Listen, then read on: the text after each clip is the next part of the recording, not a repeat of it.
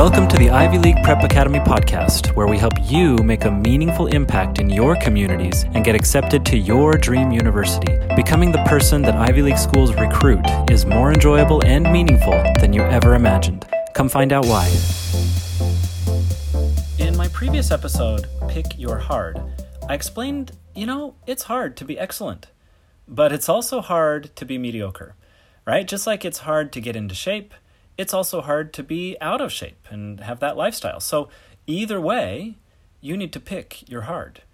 Stretching outside of your comfort zone is hard, and feeling frustrated and bored when life is stagnant, when life lacks growth, it's hard. So you need to pick your hard. And if you haven't listened to it yet, I encourage you to go back and listen to that episode together with this one, because I'm going to continue that conversation. Just to summarize, we talked about how you do need to pick your hard, whether you choose to be excellent or whether you choose to be mediocre, whether you choose to get outside of your comfort zone or whether you choose to stay inside your comfort zone. But I took it one step further, and I argued that actually mediocrity is harder than excellence. I think this is true in work and in school, in music and in sports, in really any field. Why?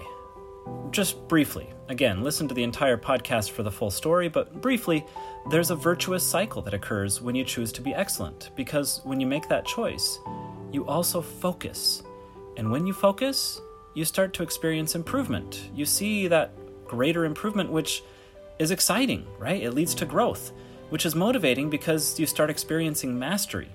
And that feeling of mastery, the thrill of mastery, inspires you to go back and work even more and focus even more.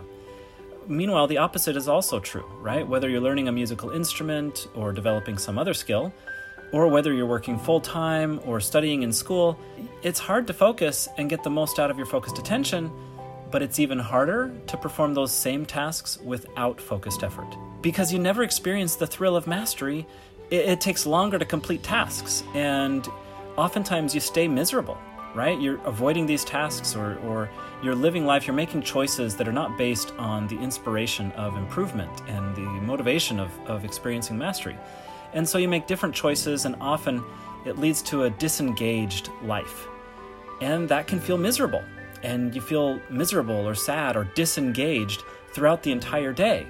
And then by the end of the day, you're very likely to continue making poor choices, because you're probably going to want to escape into unhealthy amounts of social media, for example, or television or video games or even drugs. Whatever your escape method is. Well, this unhealthy amount of entertainment can easily keep you up very late at night, which means you start the next day frantic. In the morning, you're sleep deprived, and actually throughout the entire day, you're sleep deprived and almost guarantee another miserable day. And so this vicious cycle will continue until you bottom out and eventually decide you want a better life. And then you realize that the pain of focused effort is better than the pain of continuing with mediocrity or continuing to try to escape from life. All right, I highly encourage you to listen to the entire episode. But some of you are thinking, after you finish listening to that, you're thinking, well, what about that time when I focused diligently but didn't see any results? What about all of the hard work I put into learning a new skill or accomplishing an important task? Like, for example, maybe I started learning a new language or a new musical instrument, but eventually I saw no progress, even after working hard and focusing. And how many of you might have started something like this but quit because the learning itself was so miserable, even when you were focused? So what about that? What about people who begin and work diligently and stay focused but don't see the results that they're looking for? So it almost feels like, this advice is really good to get into the virtuous cycle of mastery and get into that virtuous cycle. That seems like a great strategy, except when it isn't, except when it doesn't work. And so I'd like to introduce and explain the best I can why this happens and what we can do about it. Now, these ideas that I'm sharing are ideas that have worked in my personal life and have worked with students and professionals that I've coached and helped. But these are not my original ideas. In fact, I'm going to lean heavily on James Clear, the author of Atomic Habits. But even James Clear is explicit that he has learned from books and from other researchers for hundreds of years. So these ideas go way back, but they're very, very relevant today. And I've experienced them personally, which is why I want to share them with you on the podcast and help you with this. So from James Clear's book, Atomic Habits, he says, quote, "We often expect progress to be linear. At the very least, we hope it will come quickly. In reality, the results of our efforts are often delayed. It is not until months or years later that we realize the true value of the previous work we have done. This can result in a valley of disappointment, where people feel discouraged after putting in weeks or months of hard work without experiencing any results. However, this work was not wasted. It was simply being stored. It is not until much later that the full value of the previous efforts is revealed." I have experienced this time and time again in my own life, and I've seen it happen among students.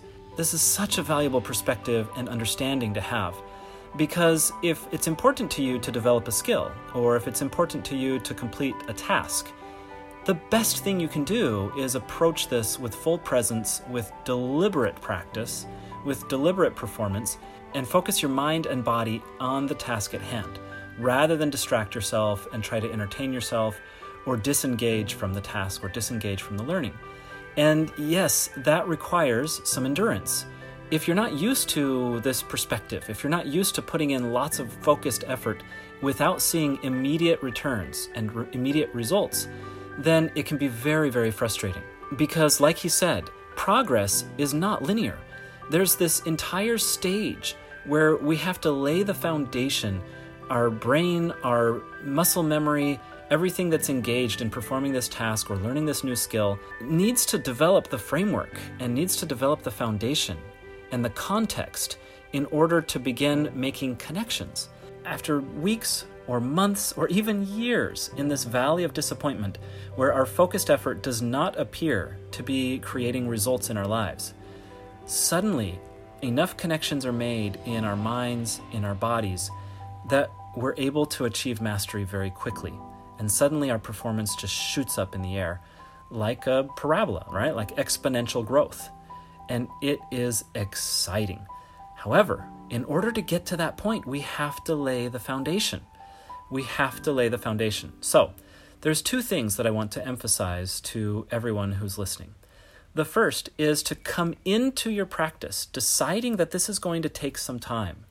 And so when your focused effort does not appear to be giving you the results that you want, don't feel discouraged. That is not the time to feel discouraged. What you should be feeling instead is proud of yourself for staying focused throughout the time that you agreed that you would stay focused, right? You're not worrying about your results at this point. You're worrying about the process. And as long as you stay focused, you stay intentional throughout your practice, then you can be proud of your work and proud of your effort, and just know that you're storing away this foundational context, the foundation that your brain and your body needs in order to go exponential once the timing is right, once enough connections can be made. There's an example that I want to share with you from music, actually. You know, many great musicians recommend that if you're learning a new piece, you should repeat the most challenging sections of the song until you master them, and then you move on to the easier sections of the song. Similarly, when I need to memorize passages, either in my first language or in a foreign language, I begin with the end of the passage, no matter how long it is. It could be a 20-minute passage. I need to memorize a 20-minute speech, and I'll still begin, if I need to memorize it word for word, I'll begin with the last paragraph, with the conclusion, and then move towards the front, so that as I speak, when I'm presenting, I get more and more comfortable because I've practiced the ending more than the beginning. Anyway, here in musicians have this great recommendation that if you're learning a challenging song, begin with the most challenging sections of the song until you master them, and then you can move on to the easier sections. In particular, virtuoso violinist Nathan Milstein says, quote, "Practice as much as you feel you can accomplish with concentration. Once, when I became concerned because others around me practiced all day long, I asked my professor how many hours I should practice, and he told me, it doesn't really matter how long. If you practice with your fingers, no amount is enough. But if you practice with your head, 2 hours is plenty. Another excellent example comes from Benjamin Franklin. When he was a teenager, Benjamin Franklin was criticized by his father for his poor writing abilities.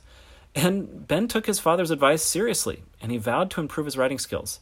This wasn't really a skill for him at that time, so what he did is he began to, very intentionally, find publications written by the best authors of his day. And he would look through those articles line by line and write down the meaning of each sentence, and then he rewrote each article in his own words and compared his version to the original. Every time, he says, he discovered some of his own faults and corrected them. And eventually, Franklin realized his vocabulary held him back from better writing. So he began focusing intensely on that area. So, both of these examples have something in common. One, they have the correct perspective, that you're not going to immediately see results from your focused effort. And therefore, don't expect it. Allow yourself the grace. Allow yourself some time before you expect the returns to come. When they come, boy, they will surprise you, and it will just be amazing. But the second thing that we learn here is that deliberate practice follows this pattern. Break the overall process down into parts and be strategic. Identify your weaknesses. Identify the challenges of developing this skill or accomplishing this task and approach them strategically.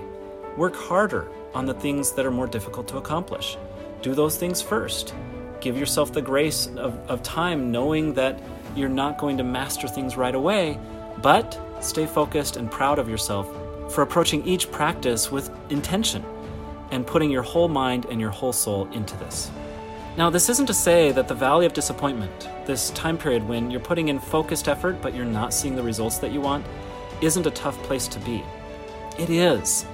And it's easy to think that all the work we're putting in is futile and insane. But it isn't, right? Remember, the valley of disappointment is a tough place to be in, and that's why most people quit. That's why most people do not achieve excellence. That's why most people do not accomplish the things that the elite performers are accomplishing. It is difficult, but it's not futile and it's not insane. The work you put in while you're in the valley is exactly what gives you the ability to move out of it and enjoy the fruits of your labor later on. Deliberate practice is never wasted effort. Remember, your efforts compound over time, and this is especially true with skill development. So, yes, it is difficult to move past the valley of disappointment, but guess what? As you learn more about your insufficiencies, as you learn more about your own weaknesses, you can find peace with that and be more strategic about how you move yourself out of the valley of disappointment. And if you want to learn more about this, go find your hero. Talk to someone who is absolutely elite in what they do. Find someone who is at the top of their game, whether it's an ER doc, or whether it's an elite musician or an elite athlete, or a language master or chess master. Find someone who is at the top of their game and ask them what it takes to get there. Once you've spent enough time with them, you will realize that they spent months or years in the valley of disappointment before they came out of it. So it is difficult, but you know what? It is so worth it. You know you can do this, and I believe in you. So go and make your impact today.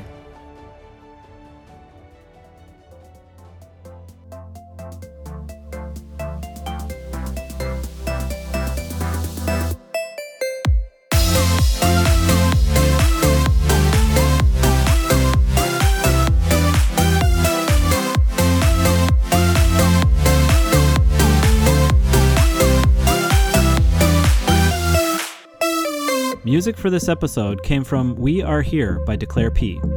I'm Steve Gardner. If you like what you heard, please subscribe and share with a friend. Thanks for listening.